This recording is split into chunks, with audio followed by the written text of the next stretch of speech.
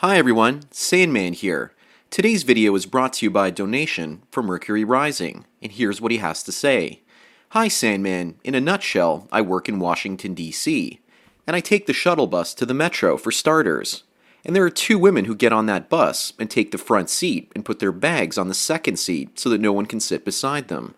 One of them is disabled simply because of her weight, and often claims entitlement for the front seat, refusing to offer it even to blind people. And what got me thinking was the bag issue. Most working women carry at least 3 huge bags to work with them every single day. Men usually have a briefcase or a backpack, and that's about it. However, the women have a purse, a tote bag, and usually 2 other mystery bags in public transportation, which often causes a mess for commuters, who often have little room to move around. Also, I work in Washington, D.C., and need to walk through the metal detectors every day for work. And many of us need to pass through security for our agencies. These women always make the entrance more difficult because of all their bags, and they need to be x-rayed, and then they need to collect all of their crap on the other side of the detector. During fire drills, which can be serious, they have to collect all their stuff and then leave the building, only to have to lug it all around once again. Also, at the end of the day, all these bags need to be checked out by the police. So I'm asking, why all the damn stuff? What do they lug around every single day in those bags, and basically need to take with them to the office? I know it's a little bit silly, but it's also really annoying. I actually have a female coworker who carries so many of these bags around that one day she abandoned one in the parking garage, and they actually had to call the bomb squad for the unintended bag. I kid you not. Anyways, thanks again. Well, thanks for your questions and comments, Mercury Rising. I think that there are many rational and irrational reasons that women carry many of these bags with them. The ladies that you describe on the bus are using the bags as a way to increase their personal space. The bags represent an extension of their already larger-than-life size, and the bags also act like a mobile nesting unit. It's like she's Big Bird, and the bags represent the nest that surrounds her. This acts to increase her personal space, which can be at a premium in a city like Washington, D.C. Washington is more of a European design because of the mid-rise building style and many walkable streets. When I visited Washington, I found it extremely pedestrian-friendly, and most of the people living there probably come from places where they've actually grown up, where they've had a lot of personal space. And the only place in the world where people have more personal space than America is basically Canada, believe it or not. And many of these women you mentioned probably grew up in the suburbs or in less dense cities where they could afford to keep most of their stuff in the trunks of their car. But in most large cities, many women don't have cars because of the high rents and cost of parking. And so they basically have an excuse, or they think they have an excuse, to have so many big bags. In the past, they would have carried their stuff in their car to work. Now they have to carry it in 3 or 4 bags on the bus or train. But I don't understand why the woman in the parking garage that accidentally left her bag behind needs so many bags with her all of the time. She could have actually left them in her car and gone up and down during the random times of the day when she needed the stuff from those bags. And the lady that holds up security because of all of her bags gets herself more noticed, and thus gets more attention from the strong male policemen and security officers. We are living in an increasingly narcissistic culture after all. But please allow me to get into the question of what women are carrying in those mystery bags. First of all, let's talk about women's purses. They often hold everything from tampons, makeup, wallets, phones, keys, lunches, and tons of spare change at the bottom, and whatever else they manage to pick up and place in those bags during the course of the day. A woman's purse is like a miniature walk-in closet for her life. And then you have women that carry shopping bags from recent purchases. But I wouldn't count those in the bags that you've mentioned, because they're basically one-time things. One of those 2 large mystery bags that you talked about probably have women's gym clothing in them.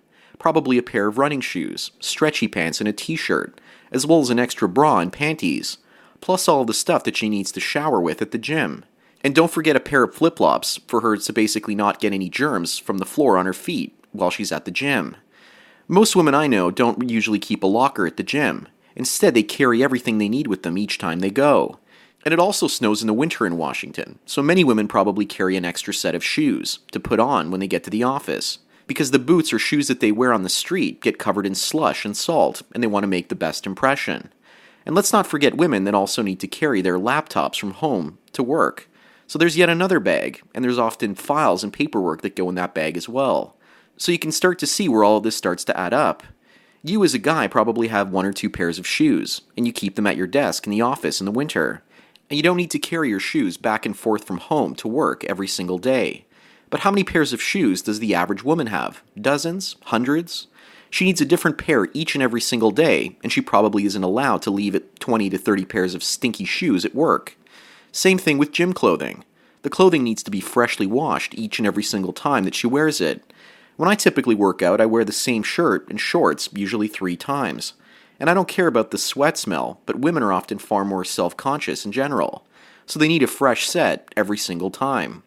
At this point, I'm not even including lunches that women carry in their bags. Usually multiple Tupperware containers filled with salads. A salad in Tupperware takes a lot more space than a sandwich, which is more of a meal that a man would bring. I generally know men that pack lunches in a very compact way. And I hope the lady that accidentally forgot her bag in the parking lot had to pay for the police services to come and inspect her bag to make sure there wasn't a bomb in it. As a man, I keep my wallet in my front right pocket, my phone in my front left pocket, and my keys in my back pocket. And I carry a backpack with my computer in it, as well as a camera bag when I'm out doing video or photography. My camera bag is huge, yet it fits 15 to 20 different accessories to get the jobs done. Other camera people typically carry 3 or 4 bags. I've organized myself so that I only need one camera bag, and that I can basically haul tons of stuff in it. When it comes to packing things up and organization, I know some women that are amazing at that skill, but they tend to be older and picked up those skills many decades ago. Most of the women that I've known in my life that are younger don't seem to know how to pack in the most optimal ways. They bring too much stuff with them, and they don't actually use most of that stuff, especially when they go on vacation. In my experience, even my mother, who is extremely organized, would bring at least 30 to 40 extra articles of clothing she would not actually wear when she went on vacation.